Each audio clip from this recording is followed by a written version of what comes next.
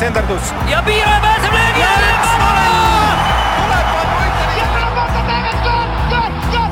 Lõpuvilega saab jalgpallis otsa higivalamine ja algab 3. poolaeg.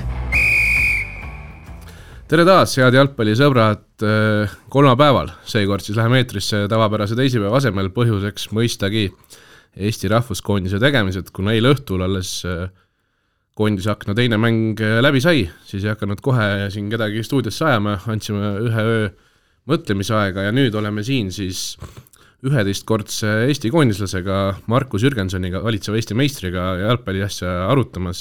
Tere Markus, head tullasid. Tervist, jah, aitäh kutsumast. Mis tunne oli, kas täna oli Levadial trenn ka või? Ja just praegu hetkel käib veel või? Just praegu hetkel tulingi trennist, et nippa-nappa jõudsin. Et muidugi trenn oli, täna on ju kolmapäev, et kolmapäev on trennipäev. Ega siin ma hommikul mõtlesin, et kui ma sind kutsusin stuudiosse, siis seal Levadias on eestlased, on ilmselt kurvad, serblased said ju eile ka vist ära. 3-0. Utsest ei taha üldse rääkida Itaaliast, neil on väga halvasti asjad, ilmselt Lilju ja Adžiri ka. Nemad on kahekesi üldiselt õnnelikud ja teised on kurvad või kuidas teil asjad on? Ei, jah, eks tulenevalt nagu erinevatest rahvustest siis koondisest käekäigud nagu jututeemaks riietusruumis või hommikusöögi lauas nagu tavapärasest tihemini tulevad, aga ega nüüd ülemäära mingisugust tuju kõikumist, ma ei tea, et Itaalia koondis seal kaotab, ega see siis Uche nagu tuju nüüd ülemäära ei mõjuta nagu meie vaatevinklist. Eigo Kaljurand on Õhtulehes suur Itaalia sõber, tema just all suitsetas, kui ma jõudsin neist ja rääkis mulle, et itaallased ongi ju tegelikult üllad rahvad, et Venemaal ja Kataris nad ei mängi, nad lihtsalt õilsal eesmärgil ja vahepeal tulevad Euroopa meistriks. Utsel on sama point või? Jah, eks ei ole naljaga öeldud, aga mis on, ei saa ju, Uche ei saa seda koondist aidata, et eks ta neile pöialt hoiab või siis ükskõik Adžiri teistele koondistele või siis eestlased on ju, et eks ta on nagu rohkem jututeemaks kui tuju muutjaks, et eks ta mingil määral kindlasti mõjutab, aga ega nagu tavapärasel elul ei saa lasta sellele ennast segada. Aga kuidas Liljuga on, kas ta üldse saab koondise mänge vaadata? Nad vist alustasid 2:30 öösel äkki Eesti ajärgi. Ma ei usu, et ta vaatab, et ma soovisin tal õnne küll, kui nad nüüd viimase mängu 4-0 võitsid seal, aga ta oli kuidagi väga pessimistlikult meelestatud, et aga võib-olla brasiilaste jaoks ja 4-0 on nagu lahja veel. Boliivia, see on ju tegelikult, nad mängisid vist seal hirmus kõrgel taeval põhimõtteliselt. Jah, kus kunagi nagu kellelgi kerge pole, aga 4-0 seal jah, tuppa pandi. Aga me räägime ikkagi Eesti koondisest, kuidas siis Eesti koondise tegemised siis täna jutuks tulid? Eks nad tulid, ega jah, jällegi, meil on see hommikusöögi laud on nagu hea paik, kus eilsed põhiteemad läbi arutada, nii jalgpallised kui ka muudest valdkondadest ja mis seal ikka rääkida, et eks meil on ju tegemist professionaalidega seal ja pigem oli nagu selline mõistlik arutelu ja selline vestlus, et mingit lahmimist või irvitamist või nalja tegemist ei olnud. Kas oli siis nagu selline mindi süvitsi nagu või? Nii palju aega meil ei olnud, et täitsa süvitsi minna, aga põgusalt peatreeneriga jõudsime seal natuke vestelda ja tema avaldas oma arvamust ja teiste poistega ka, aga mis see, pool tundi jõuab sellised esmased emotsioonid ju ära rääkida. Aga räägime, ma ei tea, alustame viisakusest esimesest mängust, kui me siin natukene Eesti koondise teemadel räägime, siis esimese mängu järel, kuidas sul tunded olid, kas nagu oleks pidanud sealt ikkagi võiduga Küprosele minema?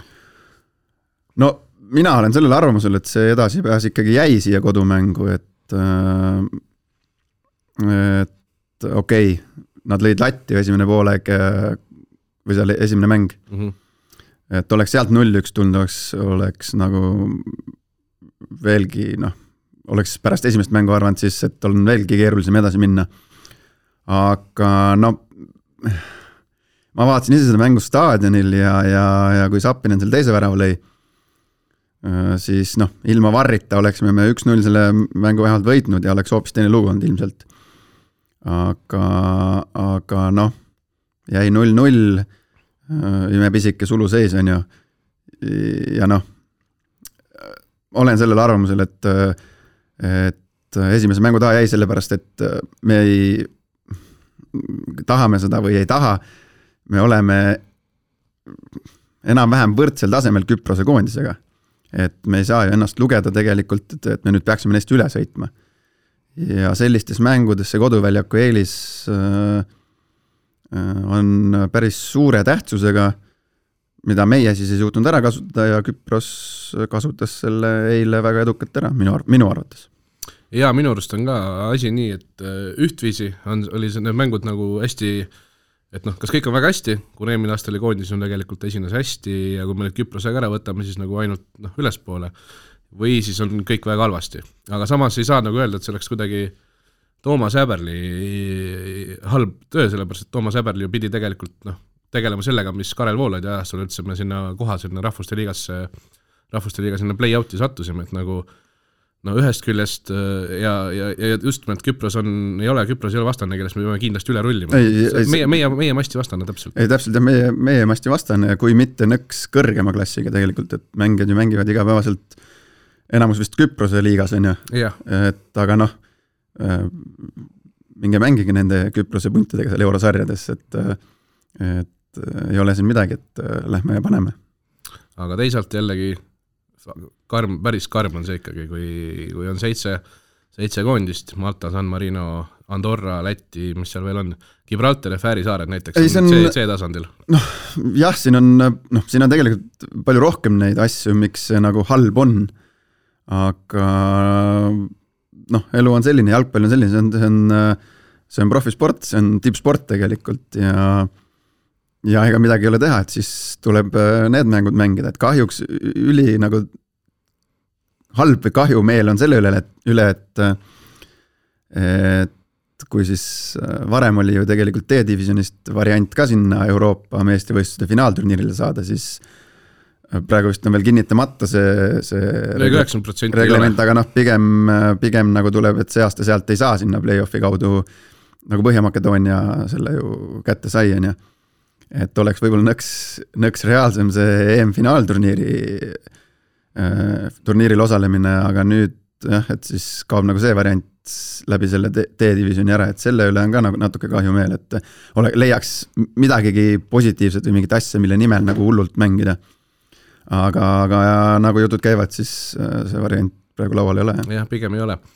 Kuidas sa nendesse juttudesse suhtud, et 30 aastat on Eesti jalgpalli arendatud ja nüüd me oleme jõudnud oma arenguga sinna, et me oleme Põhjamodas? No, jah, ma vaatasin eile seda esimest mängu vaatasin on ju koha pealt teist, siis vaatasin telekast ja eks need emotsioonid nagu on ikka nagu kehvad kõigil ja kommentaatoritel seal, noh, ma ei ole varem kuulnud Tiisleri Tarmot niimoodi mängu kommenteerimus, et tema see pettumus ja kõik nagu peegeldus ilmselt kõikidele nendele televaatajatele samamoodi edasi. Aga noh, et nüüd ühe mängu pealt tegelikult öelda, et me oleme täielikult mudas ja me oleme ikka sellise pasa sees, et enne pole nähtud, et noh, võib-olla pisut ennatlik. Et ma ei taha siin midagi nagu kaitsta või ilustada, aga noh, lihtsalt läks hetkel niimoodi, et see nii-öelda kõige tähtsamas mängus jooksid asjad meile nii ebasoodsalt, et hakkas pihta see sellest gripiviirusest seal ja päädis siis selliste rumalate jalgpalliliste eksimustega väljaku peal. No kui sa juba viiruse mängu teid, siis paneme koondisel juurde Mattias Käidi, paneme juurde Poomi, Milleri, Vaštšuki ja Baskotši. Kui palju see pilt oleks muutnud eile? No seda me ei saagi teada, et alati võib spekuleerida ja arutada. No lihtsalt mõtleme, et me saame umbes sama hea Käidi, kui me saime esimese. Ei no fakt on see, et see mõjutas meid. Et Häberli pidi leidma mingisugused alternatiivsed lahendused, mis ilmselt tema selles valmis kirjutatud stsenaariumis esialgu nagu esimestel ridadel polnud. Aga tõesti käid tegelikult sellega vist oleme kõik nõus, et ma arvan, et praegu võib-olla isegi kõige tähtsam mängi Eesti koondises. Võib-olla, või seal tipu lähedal vähemalt. No eks ta on oluline mängija Eesti koondises, aga ega meil ju Eesti koondises kui me siin tippaegade Vassiljevi välja jätame, siis ega tegelikult nagu nii-öelda olgem ausad, et asendamatuid mehi ju pole olnud tegelikult, et aga loomulikult, et ta on koondisest need mängud, mis ta on mänginud, on ta üldjoontes nagu ikkagi olnud tubli ja väga kasulik, resultatiivne ja kindlasti tunti tast puudust. No räägime natukene sellest eilsest pahandusest siis lähemalt ka. No sina kui inimene, kes oskab jalgpalli vaadata süvitsi, mida sa nägid seal väljakul? Mis olid need asjad? Mina ei oska süvitsi, ma olen mängija, ma olen lihtlavane põmb. Ei, no sa oled kommentaator ikkagi. Jaa, täpselt. Ekspertkommentaator. Mis seal valesti läksis või kuhu nagu mitte mingisugust elu või nagu sära või mitte midagi nagu sellist vähemalt teleekraani teisele poole siis nagu kodudesse nagu ei peegeldunud? Mis see sai olla? Ja nüüd pärast, ma ütlen uuesti, et pärast sellist mängu on nagu nii lihtne lahmida öelda, et kõik on ikka kehvasti ja et meil pole elu ja meil pole särtsu ja värki, aga ei saa ju öelda, meil ei ole seda õigust, et me ütleme, et mehed ei tahtnud, mehed kindlasti tahtsid. No see juba kumas ju esimeses mängus välja ja vahepealselt jutuses ka. Ei loomulikult, aga eile ma ütlen, et see koosseisu probleem ikkagi mõjutas nii hullult, et kindlasti on siin teisi minust targemaid spetsialiste, kes võivad siin öelda, kes kõik oleks võinud mängida, valik oli selline, aga fakt on see, et sa lähed võõrsil Küprose vastu seal ja siis, kui esimene minut sul on selline olukord, kus seal see Igonen libises, pikk pall ebaõnnestus, Konstantin lõi ebaõnnestus selle palli klaarimisel, pall läks keskele ja Igonen pidi nagu seal mingi super seivi hakkama tegema. Ja mängid 25 sekundit oli mängitud. Ja poleks sulu seis olnud, oleks penalti antud. Et sellised olukorrad nagu tegelikult mõjutavad edasist mängukäiku meiesuguse meeskonna jaoks päris tugevalt. Et eks alati on lihtne öelda, et sellistes mängudes alustame lihtsalt ja ei võta riski ja lööme selle palli pikaks, mida seal tegelikult selles olukorras teha ju tahetigi. Aga pall ei valeta või olukord ei valeta, et juba sellest esimesest minutist oli näha, et täna tuleb keeruline kohtumine või siis eile. Ja tuli ka kahtlemata 19. minutil tuli see vastaste esimene värav oli väga ilus, aga kuidagi värav oli väga ilus. Aga see, mis sellele eelnes? Golasso täielik, sellele eelnes ju tegelikult meie või Sinjavski päris efektne ja efektiivne dribling ääres. Ta ikka keeras selle parem kaitse sõlme seal ju ja see keeras üle vale õla ja Sinjavski sai täitsa vabalt senderdada, aga pani selle vasaku oma nõrgema jalaga siis ebaõnnestus, siis oli 2 söötu ja oli pall seal vasakul äärel 1-1 luka vist jäi sinna vasaku kaitsega, kes selle värava lõi. Tamm tuli vist appi või? Ei, Tamm ja Ojamaa oli äkki veel lõpuks. Ja Tamm astus sealt viiasest liinist välja lõpuks, aga jäi natuke kaugele ja Ojamaa keskvälja toetus siis ka jäi olematuks sellel hetkel sealt. Aga 2 söötu ja siis dribling ja seda väravat, ma ütlen, et väga palju väravahte maamuna peal pole, kes selle löögi oleks tegelikult ära ka toonud. Kuidas sa seda hindad, see sööt, mis läks kõigepealt nende vasakul äärele sellel meile, kes värava lõpuks lõi ka, kas see oli selline silmad kinni pandud või see oli teati, et sealt peab minema? Ei üldjuhul sellises olukorras teises ääres, kui sa võidad siin, ütleme Eesti poolt vaadates paremas ääres või vasakus ääres palli, siis tahes tahtmata teine äär on tühi. Selles olukorras ma nüüd ei tea, kas see vend, kes selle söödu andis, kas ta jõudis vaadata, kas seal on tema mees, aga ta eeldas, et seal peab olema. Seda jalgpallu teab, et seal on suure tõenäosusega on seal ruumi ja loodetavasti on seal ka minu mees, on ju, et tavaliselt seal nagu kipub olema mees ja sellel hetkel meie kahjuks siis see nii oligi. Need jutud, et kui Eesti sai Saksamaa käest ära, siis olid jutud, et miks me vigu ei teinud ja nii edasi. Eile tuli vigu tegime, aga me ei saanud mitte ühtegi nurgalööki, standardolukord oli vähe ja nii edasi ja nii edasi. Kas see annab natukene, mis keelt see räägib? Kui sa vaatad protokolli mustvalgelt, et Eestil ei olnud ühtegi nurgalööki ja oli karistuslööki ka päris vähe. No, nurgalöögid tulevad, me kõik teame ju, millest nurgalöögid tulevad, kas siis, kui lüüakse väravale peale, väravat tõrjub, läheb üle otsajoone või siis võetakse ääres 1-1 ja tsenderdus on ju kasti ja siis kaitse lööb selle üle otsajoone, et pealelööki raami oli ka vähe meil, jah? Noh, et nurgalöögid üldjuhul läbi selliste asjade tulevad ja noh, ma ei ole nüüd ma ei ole statistikatki vaadanud, ma panin pärast mängu lõppu selle televiisori kinni eile ja ma ei ole nagu mingi süvaanalüüsi selle mängu kohta teinud, aga siis ma julgen nagu, kui me saame 0 nurgalööki, siis ma julgen arvata, et meil ei olnud nagu piisavalt 1-1 ettevõtmise ääres ja meil ei olnud piisavalt täpseid peallööke, mida väravat oleks pidanud tõrgama. Kas see kajastus sulle ka mängus või kas see kuidagi tuli välja ka, et me nagu teravust ei tee või?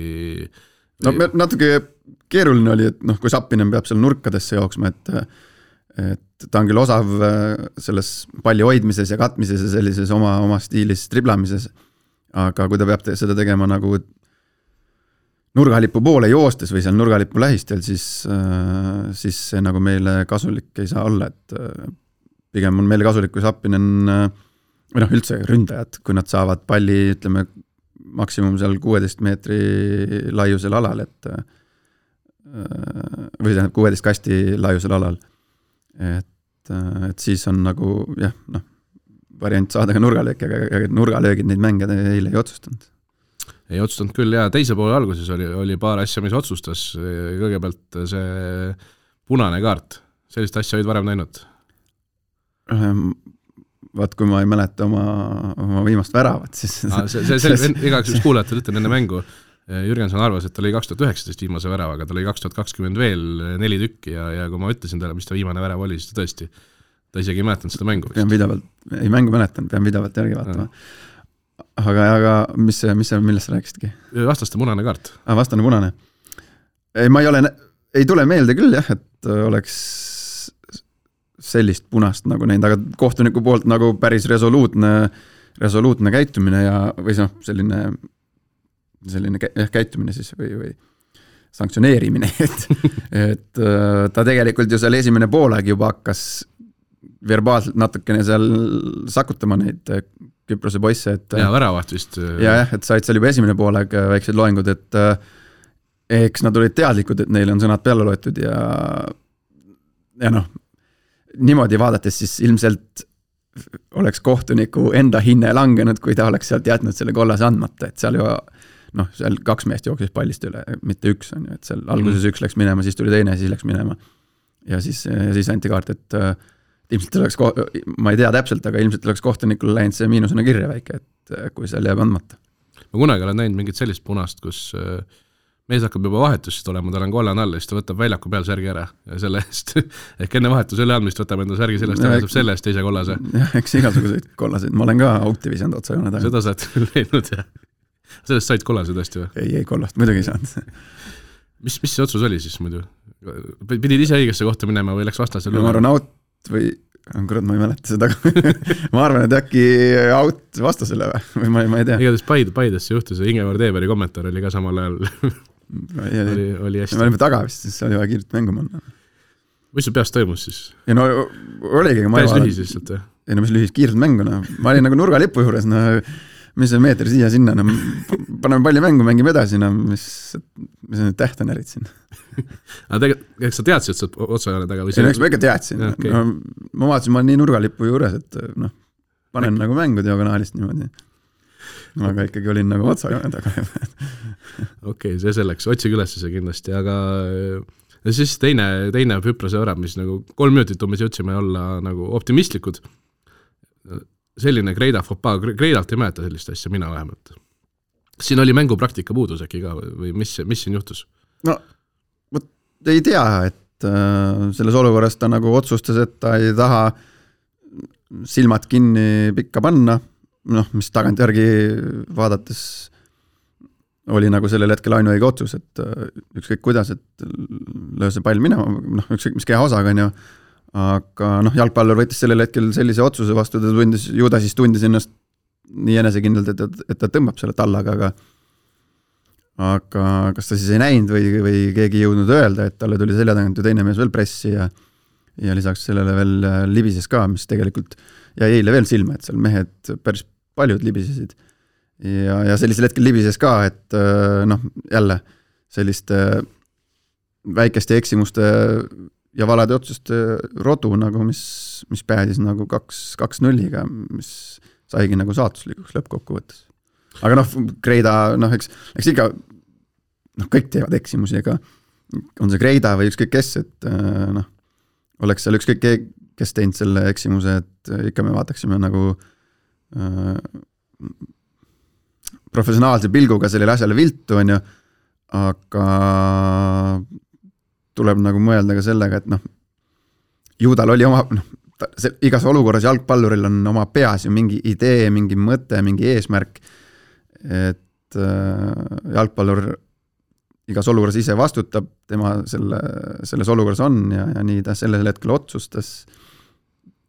Tagantjärgi oli vale otsus ja libises ja 2-0 ja mäng läbi. Jaa, põhimõtteliselt oli mäng läbi.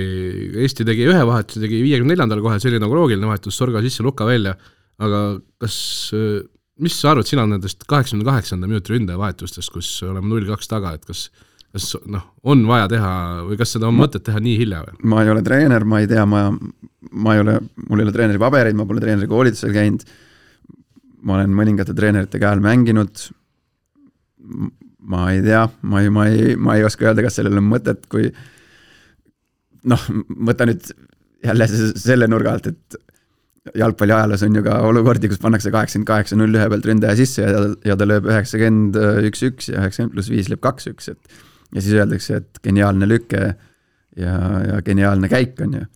Aga ega pole minu asi siin nagu peatreeneri otsuseid nagu analüüsida või mõelda, et ju ta siis sellel hetkel tema nägi seda nii ja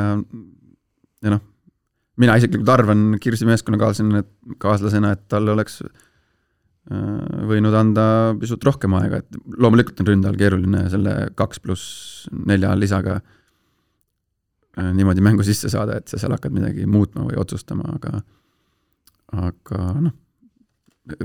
Häberli on minust targem treener ja targem jalgpallis. Ma tahaks loota, et ju see siis oli õige otsus. Me tahame ikka loota, et Eesti mees on jalgpallis targem, aga kuidas sa ütlesid, et 2+4 on nagu raske mängu sisse saada, palju võtab umbes vahetusmehel aega selle hetkeni, mille ta tunneb ennast nagu täiesti mängu osana juba? See on individuaalne, aga seal on nagu erinevus ka tegelikult, et kui sa tuled vahetusest näiteks täpselt poolajal, siis on nagu kõvasti lihtsam. Siis hakkad teiste meestega samal ajal jooksma ja nii edasi. Jah, et see on kuidagi nii füüsiliselt kui vaimselt palju kergem, kui tulla nagu ükskõik millisel teisel hetkel mängu. Et Eesti liigas on meil kõige hullem, et sa tuled siin 85 külmund jalgadega sisse, sa ei saa varbaidki soojaks, et mängu sisse saamisest rääkimata. Aga eks ta on individuaalne ja eks hästi palju sõltub nagu sellest, et kuidas sul need esimesed actionid seal väljaku peal lähevad, et kui sa nagu võtad kohe liiga keerulisi asju ette ja ebaõnnestud, siis võib ju minna niimoodi, et sa ei saa ju 50 tuled sisse ja 90-ndaks sa ei ole ikka mängus sees, et eks seal peab nagu natukene sisse elama sellesse mängu ja hästi palju nagu mõjutab see õnnestumise protsent. Eile vist Kris midagi ikka sai teha? Mis ta seal ikka sai teha? Ei, ma mõtlen, et mingid pallipuuted vähemalt midagi sellist sai, mitte nagu täitsa... Ei no ja saad pallipuute, mis ikka võiks pallipuutud, aga tahaks ju nagu ründajana, kujutan ette Kirs, oleks hea meelega ju 20 mintsa mütanud selle, et mis see talle annab, et ta saab oma mängukirja, saab mängukirja kõva sõna, aga noh, ja pallipuuteid 2 tükki, et noh, see ei ole ilmselgelt see. Ja pärast mängu Kristjan Kalkon vist tõi kohe selle mängu, et nüüd võiks Rahvuste Liiga D-tasandil võiks teha ära selle viia lõpule verevahetuse või põlvkondade vahetuse. Minule kõlab see jutt natukene kummalisena, sest olles vaadanud U21 tulemusi näiteks, siis nad lõid just üle 1,5 aasta esimese värava. Et mis põlvkondade vahetusest praegu rääkima hakata? No jah, seda peab tema käest küsima, et mis ta sellega mõtles, aga üldse sellest temast nagu ei no mis meil ju mis põlvkonna me praegu hetkel siis välja võtame, et Mets on 30 93 sündinud, alla 30 isegi, jah. No alla 30, Tamm sai nüüd 30, et meil on 30 keskkaitse, Klavan, Klavan ja Kostja. Klavan ja Kostja, et noh, ma arvan, et nendel meestel on Eesti jalgpalli ees või Eesti jalgpalli on nende ees päris suur nagu sügav kummardus vaja teha, et nad ikkagi veel on koondises ja noh, see on jälle minu isiklik arvamus, aga neid kõige vanemaid mängijaid, kes meil hetkel koondises olid eile siis Kostja ja Ragnari näol, noh, meiesugune riik ei saa lubada endale seda, et me nüüd ütleme, et me teeme verevahetuse ja tõstame need 2 venda kõrvale ja ongi kogu verevahetus, et see võiks ju kuidagi toimuda loogilist teed pidi, et praegu nagu ei näe jah seda, et mingisugune hull põlvkond oleks peale tulemas, kes hakkab lammutama, et kahjuks sellist luksust meil ei ole. Ja siis see võiks nagu käia natukene nagu loogilisemat teed pidi. Minu lihtnapane arvamus on see, et koondises võiks olla alati parimad mehed ja kui on 2 võrdset meest, siis sa võtad noorema, umbes midagi sellist. Et kui on nagu võtta 26-aastane ja 17-aastane, enam-vähem sama masti vennad, et siis sa võtad 17-aastase. Aga nagu laias lastus võiks ju olla kogu aeg nagu lihtsalt parimad mehed. Noh jah, nii tavaliselt on jah. Et isegi sellised jutud, et nüüd Malta ja meil on Malta ja San Marino on ju, et nende vastu läheme ilma Kostja ja Rakuta ja siis kui hakkavad jälle valikmängud, et siis võtame nemad jälle appi, siis nagu see kõlab minu jaoks ka natukene veidralt. No aga meil ei ole, ma ütlen uuesti, et ega meil ei ole ju seal mingid vanu mängijaid peal, Zenjov on 32 umbes. 32 pole mingi vanu. Või 33 isegi, palju sul on? Mul on 34. See juba hakkab Senja must, ta on vist aasta noor, ta on 28 vist. Ta on 33 kuskil seal kandis. Aga mis asja, ma ei ole ma ei näe nagu väga siin, esiteks, kes asemele tuleb ja keda me siis nagu keda me hullud nagu vahetama hakkame. Need hullud pärlid, kes noortes on 2002 aastalt, oleme Heina juba toonud, 2003 Baskotši on toodud, ütleme aga need nooremate klasside nagu parimad valikud, need ju tulevad mingil hetkel nii või naa, et keegi ühel hetkel neid ikka märkab, et me ei saa ju tuua siin 18 uut A-koondislast lambist laagrisse. Jah, aga mina ei ole ka nõus selle jutuga, et teeme need kunstlikult ära mingisuguse põlvkondade vahetuse, mida ei ole lihtsalt võimalik teha ju. Täpselt, jah. Aga mis saab siis edasi? Sa ütlesid alguses, et väga palju põhjuseid on, miks on halb mängida tasandil, loetle siis mõned veel, mis on siin on ju esiteks on see meil on nüüd, mis meil on 3 alagrupp või? 3 alagrupp meil. Pole päris alagrupp. Ei ole õige alagrupp, EM-il ei saa, on ju. Jalgpalliliit peab otsima ilmselt mingisuguse mängukaaslase sinna nendele vabadele päevadele. Ja need mängukaaslased ei tule Euroopast, ma ei tea, kust kohast nad tulevad siis. Et publiku huvi, kõik sellised nagu nii-öelda jutumärkes elulised asjad ka, et rohkem on nagu halbu asju kui häid asju, et ainuke hea asi on see, et on variant nagu tõusta kõrgemale. Nagu Läti näitel oleme näinud, siis see ei ole ka lihtne. Ei, muidugi ega seal,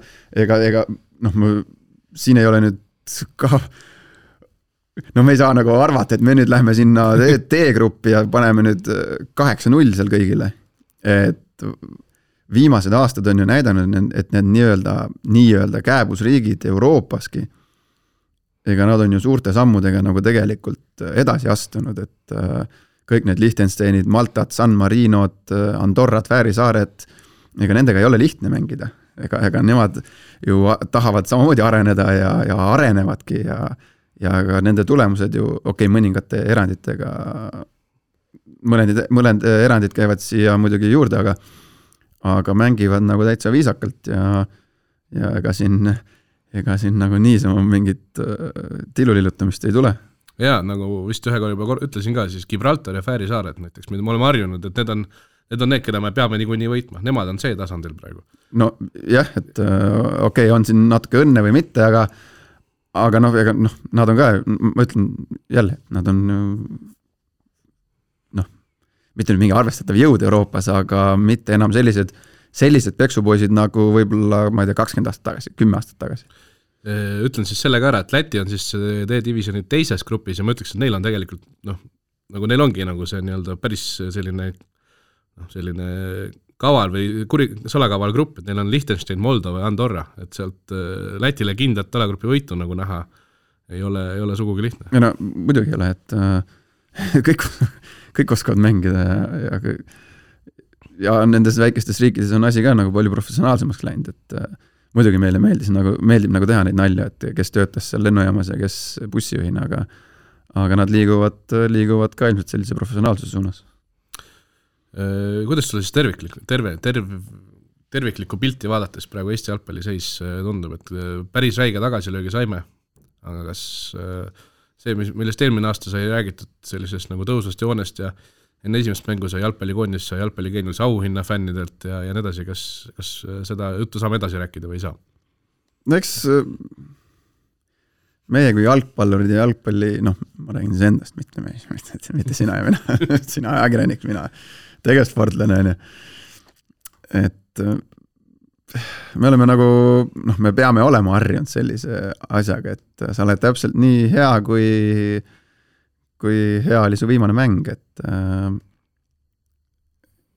nii karmilt, kui see ka ei kõla, siis hetkel me oleme nagu kehvad, jah, et tippspordis on lihtne, et resultaat näitab ja on nagu siuke mõõdupuu, väga hea mõõdupuu ja aus mõõdupuu. Ja praegu me siis mõõtsime niimoodi, et me oleme D-divisionis, et aga suuremat pilti vaadates siis tegelikult ju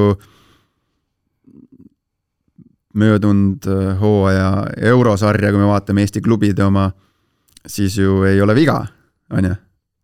Et kui me siin oleme pigem viimased 20 aastat on vastupidi see olnud, et mingil hetkel on koondis nagu sähvatisi teinud ja klubides me oleme nagu täiesti hädapätakad olnud ja pole mitte kuhugi esimeses ringist edasi jõudnud, siis praegusel hetkel on nagu harjumatult vastupidi tegelikult see olukord on ju, et koondis langes nagu aste madalamale või siis kõige madalamale ja samal ajal siin meie läksime edasi siin ja Flora läks edasi ja et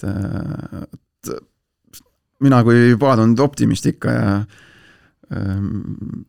tahaks nagu öelda, et muidugi on 12 tundi pärast seda mängu on kehva olla, aga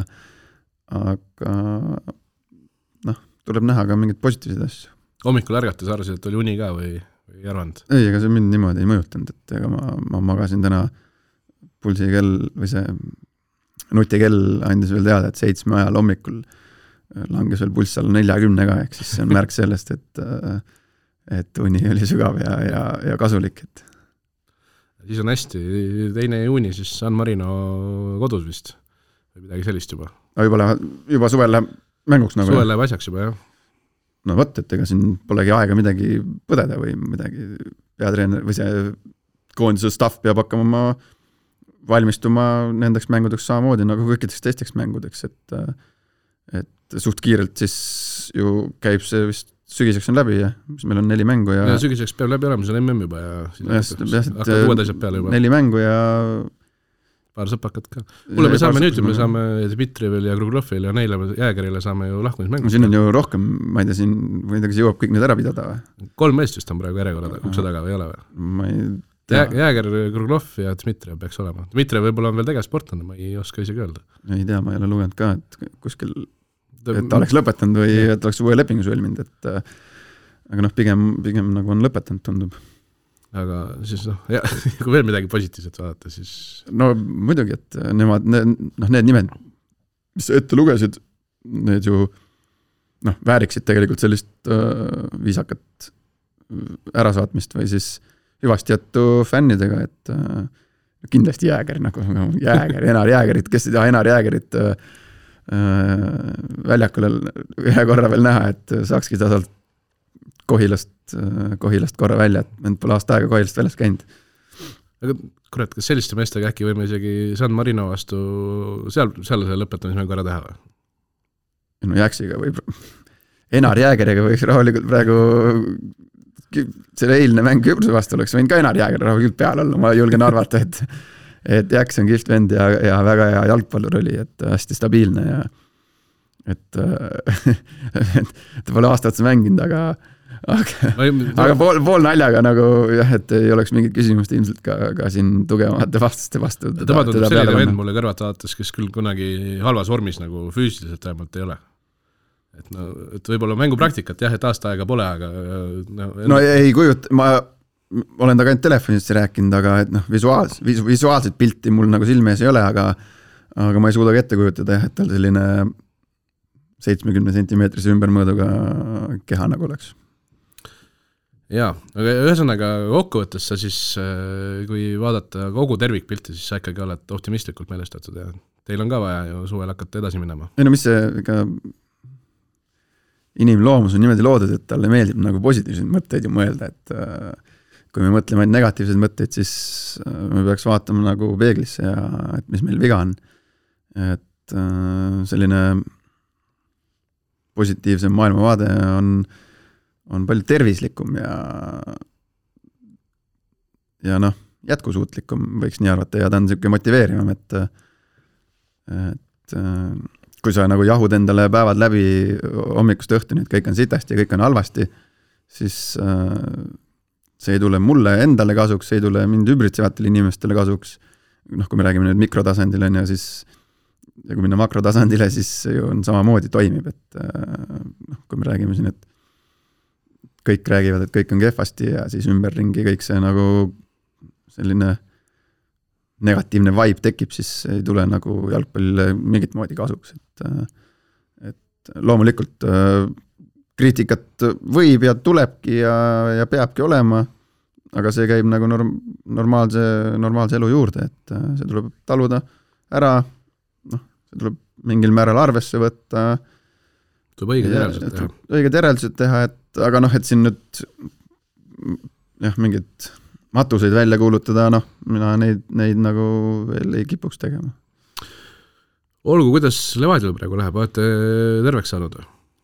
Me oleme kogu terved olnud. Ei ole, te ühe mängu jätsite ära? No jätsime ära, et jah, nüüd oleme enam-vähem siin terveks saanud, et kõik mehed on trennis. Kuidas? Vestšuk on tagasi või ei ole veel? Vestšuk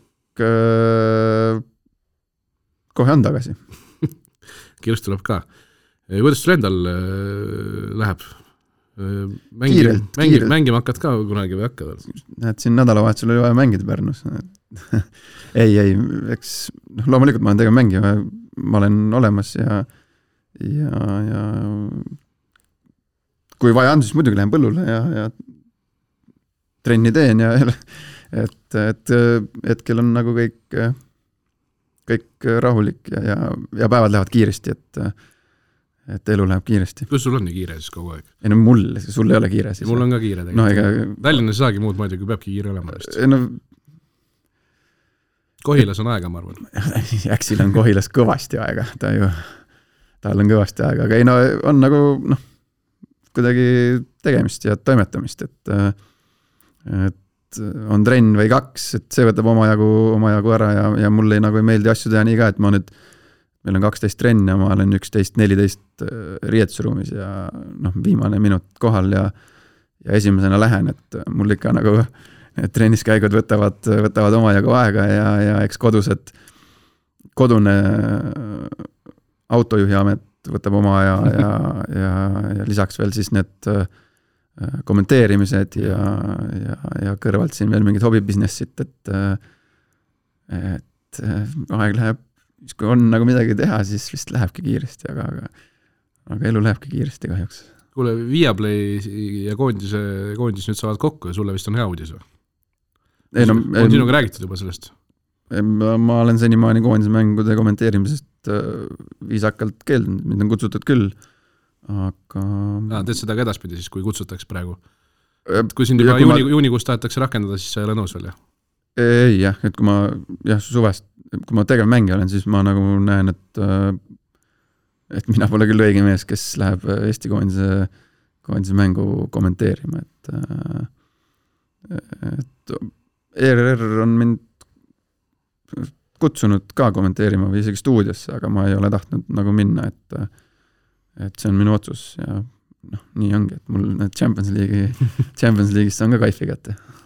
Ja nüüd järgmine nädal juba lähebki asjaks vist ju? Läheb ja päris head mängud tulevad ja, et... Kuidas sul eeltöö tegemine käib, siis ma küsin juba nii ka ära, teise kommentaatori, äkki see on midagi kõrva taha panna? No, ma ei tea, kuidas sinuga, aga ma ütlen, et kui mängivad sellised, ütleme, mingid väga tuntud klubid, et võtame, ma ei tea, Real Madrid ja Chelsea mängivad. Nagu nad hakkavad tegema varsti, on ju koos vist? Ei ole või?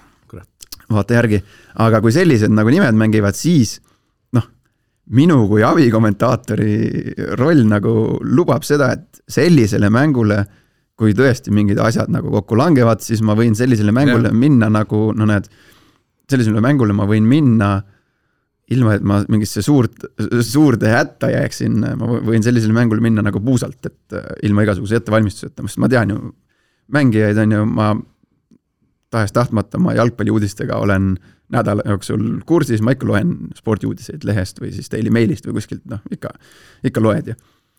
Aga mul endale nagu meeldib, vahepeal ikka mingi fakt õhku visata või mingid numbrid välja tuua, et ta võtab nagu, ütleme, mul on mingi oma nüüdseks juba mingi kindel oma süsteem välja kujunenud ja mingid kindlad kanalid, kus ma mingid infod võtan ja eks ta nagu diivani peal seal ikka paar tundi võtab ära mängupäeval, et kui õhtul 10 on mäng, siis enne seda ma katsun selle aja leida ja need asjad välja kirjutada endale. Ja mul endal siis, ütleme, mina ei ole ekspertkommentaator, mina ei saa päris sellist luksust ma ei saa lubada, aga laias lastus et kui, ütleme, kui on kaalukausil on Real Madrid versus Chelsea ja siis ma pean tegema mingit Inglismaa karika, mingit teist ringi või kolmandat ringi, kus on mingisugune ma ei tea, West Ham käib külas Kidderminster Harriersil näiteks vist niisugust mängu tegin, siis selle mängu eeltöö oli oluliselt pikem. No ja sellise mänguga ongi keeruline, esiteks sa ei tea nende... palju huvitav, kui päris nagu surreaalseid fakte tuleb sealt välja. Ei tuleb aga sa ei tea neid mängijaid, sa ei tea, mis nad välja näevad, kus nad mänginud, sa ei ole kuulnudki neist midagi.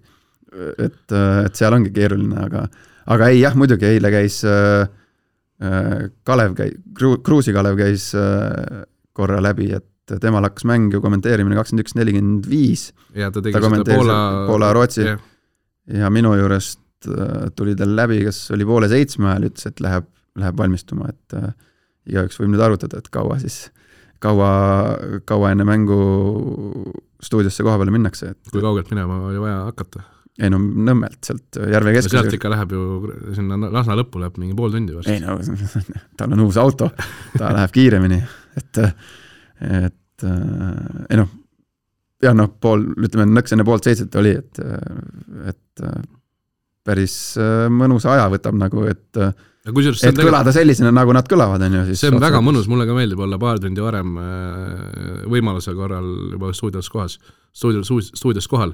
Sa kuidagi nagu lähed sinna mängu sisse, sul on ekraani peal on ju soojenduse ees ja sellised asjad. Ja see on nagu pull jah, et seal näeb seda pilti, mida tavatelevaataja ei näe, et tavatelevaataja ma ei tea, Viaplays vist 5 minutit enne mängu algust lükatakse pilt ette, aga mina näen ju seda, kuidas seal mehed bussist välja tulevad ja mängueelseid intervjuusid ja soojendust ja see on nagu päris äge.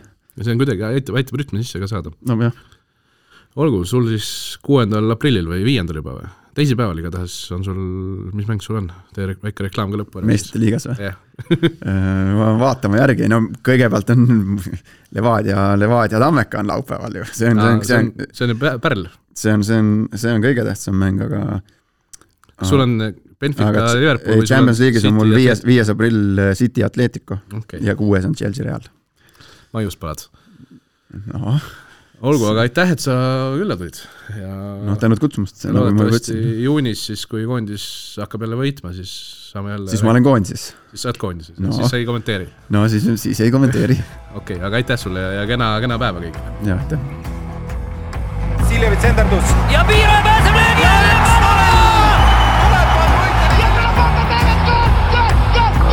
Kuula 3. poolaega igal teisipäeval Spotify's, iTunesis või SoundCloudis.